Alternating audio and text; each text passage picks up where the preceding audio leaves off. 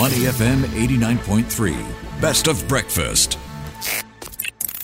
The Bigger Picture, only on Money FM 89.3. Welcome to The Bigger Picture. We are looking at China, where stock markets and currency have both gained in recent days, raising hopes that the worst might be over for investors after months of disappointment with the pace of the country's recovery from its long COVID-19 lockdown. The benchmark CSI 300 index has gained over 2% over the last month since hitting a 4.5-year low on October 23rd, while the yuan has made similar gains against the US dollar, bringing it back to its mid-July levels.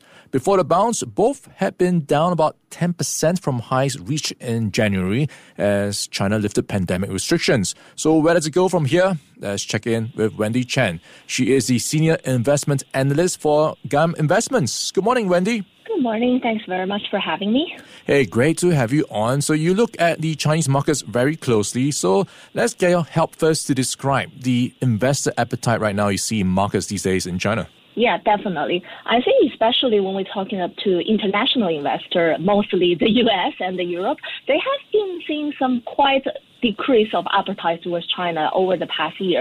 Some of them might give up with the escalated U.S.-China tension. Some of them might give up with the weaker than expected macro data. But recently, we kind of having all start align at the right direction towards the China investment, with some muted after the Biden-Xi meetings on the U.S.-China tension, and more, I would say, visible stimulus from the central government side, both on property and on financing.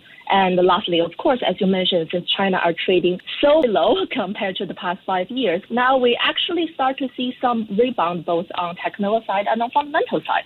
So yeah, I think it is quite a great time to be excited about the China investment opportunity. Yeah, Wendy, you mentioned a rebound. So is the optimism justified? So what's supporting this? Yeah, I think as you mentioned that since the China evaluation are so low and all the investor sentiments are so low, we kind of having majority of the investors sitting on one side of the boat, and that side is getting way too crowded. So whenever that happens, as we experience with the China investment, actually quite a couple of times this year already, that you start to see some technical rebound. And if investors find that rebound can be supported both in the price level and on fundamental level, they will keep on adding. So that's kind of the thing we're seeing right now, with the long-awaited smooth tension between U.S. and China, as well as the long-awaited stimulus, finally to see some legs. Yeah, we've actually heard a lot of reports about more stimulus coming soon, but this is something investors have been waiting for quite some time. Where are we right now when it comes to more help for the economy and, of course, what's going to be playing out for investors?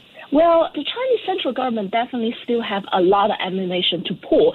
So compared to their peers in U.S. and Europe, which has central government debt to GDP around 80 to 90%, Chinese government, even after 3-year lockdown, still only have 20% central government debt to GDP. And that is only 50% if you count all the kind of like scary local government level. So there are definitely ammunition to pull, both in fiscal side and monetary side.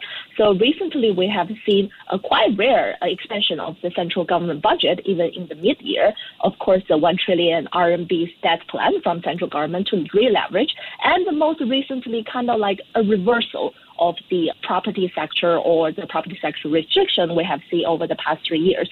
So yeah, it's definitely still more similar to come because they still have quite a big ammunition, and we all hope that it's going to work, obviously. Yeah, so a lot of ammunition. I guess the question is, will they pull the trigger and what pace? What type of rollout do you expect for the stimulus measures? How much of a bounce are you expecting next year? Well, next year, we all know that this year we have been seeing some benefit through the consumer recovery, even though maybe not as vigorous as others expected. So next year, with base effect, they definitely need more government ammunition to actually keep the GDP growth, let's say, fairly above 4% and towards 5%.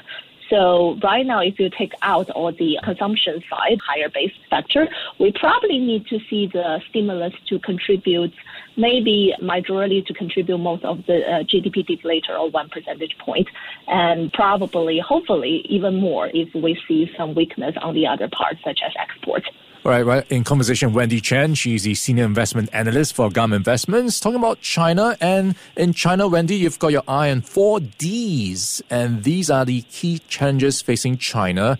deglobalization, demographic, deflation, and deleverage. So a couple of headwinds. And I think it's worth noting going into next year, you've got the US-China elections also potentially becoming a bit of a issue as well if there is going to be more anti-China rhetoric. So more people moving away from China potentially? Yes. So the 4D is actually kind of like the long-term challenge, and it's the most commonly used word when we talk with investors in both Europe and the US.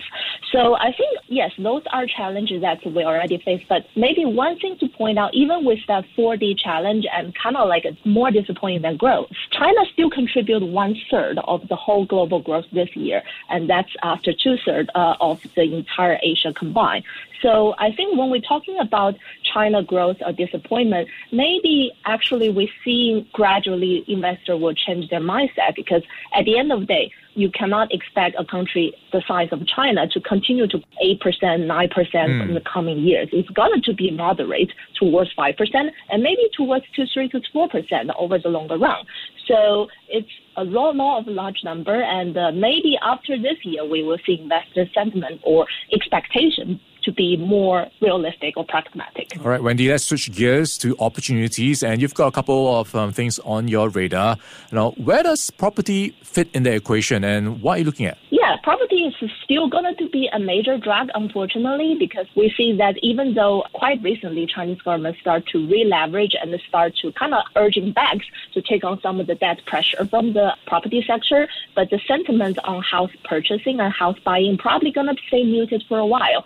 So when we're talking about opportunity, we're not really listing property there. It's more about, first, of course, advanced manufacturing, as China the past 3 decades have been focusing on relatively more low end and kind of like a small part of the whole supply chain value added. And secondly, of course, is the energy transition, which nowadays China contributes to, let's say, 70% of all the product is needed for a global energy transition.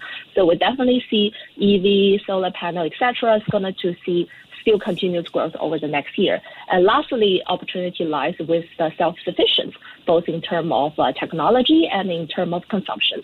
So those are the areas that we will be focusing on investment on. No, as you might say, every new cycle has new winners. The old playbook can't win new games. So we've got to look at new things like the EV sector. Yeah, exactly. All right, we've been chatting with Wendy Chan. She is the Senior Investment Analyst for Gum Investments. Wendy, it's been great chatting with you, and have a great weekend in advance. Thank you. Thank you, Wendy. All right, stay with Money FM 89.3. Before acting on the information on Money FM, please consider if it's suitable for your own investment objectives, financial situation, and risk tolerance. To listen to more great interviews, download our podcasts at audio.sg or download the audio app. That's AWEDIO, audio at the App Store and Google Play.